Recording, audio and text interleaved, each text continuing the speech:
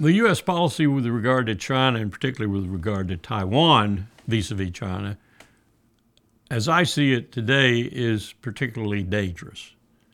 I'm encouraged to a certain extent, a very tiny little extent, really, but nonetheless encouraged by the fact that I picked up my phone this morning, clicked on, and saw in the New York Times overview that Biden has essentially said that Nancy Pelosi shouldn't go to Taiwan.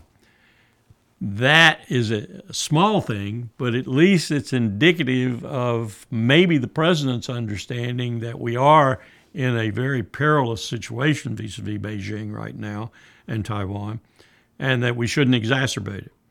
She would take a whole delegation with her, and as I remember, she would be the highest, in that sense, she'd be the highest Americans to go to Taipei in a long, long time.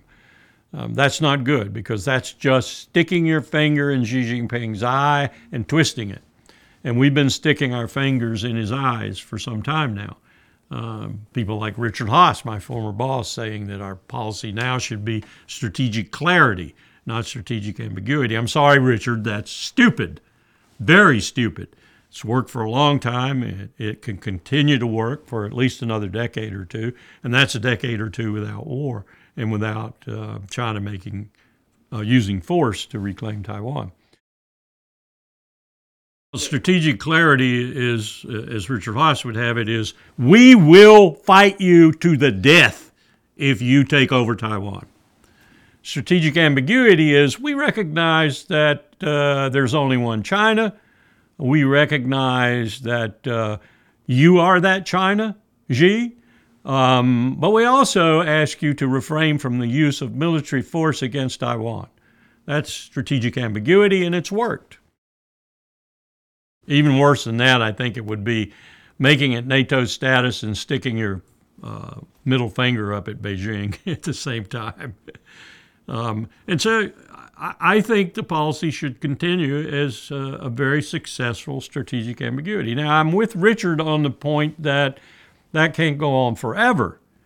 And so I think I'm back with Henry Kissinger and Richard Nixon and Ambassador Freeman and others who would say, I'm putting words in their mouths, of course, but I think they would say, well, eventually China and Taiwan will reunite. But it'll be peaceful, and it'll be forced, not forced, but it'll be compelled, let's put it that way, on them by the fact that they are so close economically and financially. They're like lips and teeth, to borrow another Chinese phrase. And they're so close together right now economically that I tend to think that is the main ingredient of their not fighting. In other words, of China not using military force. It would just be inimical to the economic relationship, which is quite strong and quite powerful.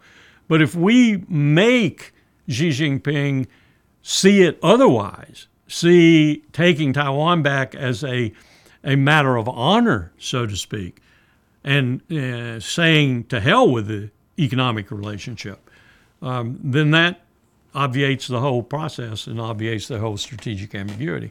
That's the reason I don't like this strategic clarity business. Because sometimes you look at history and you think, well, why did that happen? Why did those people start that war? And it's more over leaders' prestige and leaders' feelings and leaders' emotions and leaders' concept of what's happening to them and to their country than it is concrete reasons for using military force. So you don't want to put someone in that position. And this Pelosi visit would just be a slap in the face, two slaps in the face. So I hope Pelosi's smart enough, I don't know that she is, to say, save some face maybe a little bit, but to postpone the trip as she did once before because of COVID. But that's a dangerous thing to do. And once you get there, you have a choice to make if you're Washington. I don't think China would do it by brute force. I think they would simply do it by innuendo and threat.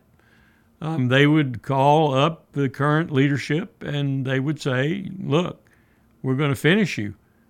If you don't do what we want you to do in these stages, say over 10 years or whatever, and you don't make it public that we are taking these steps over the next 10 years, we're going to end you. And we don't give a hang about the United States, whether they come in or they don't come in.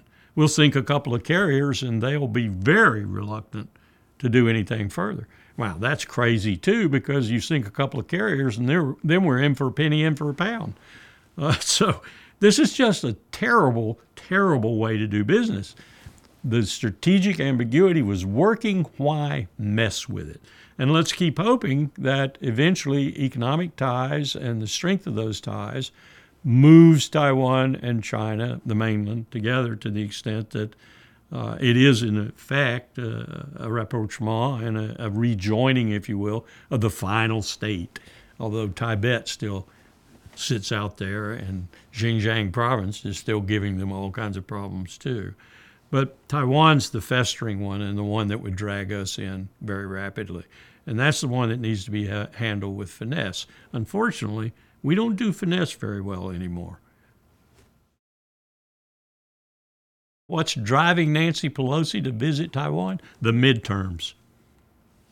Anything to get some publicity, to get some notoriety even, to get more bona fides in the security business, which the Democrats still trail the Republicans in.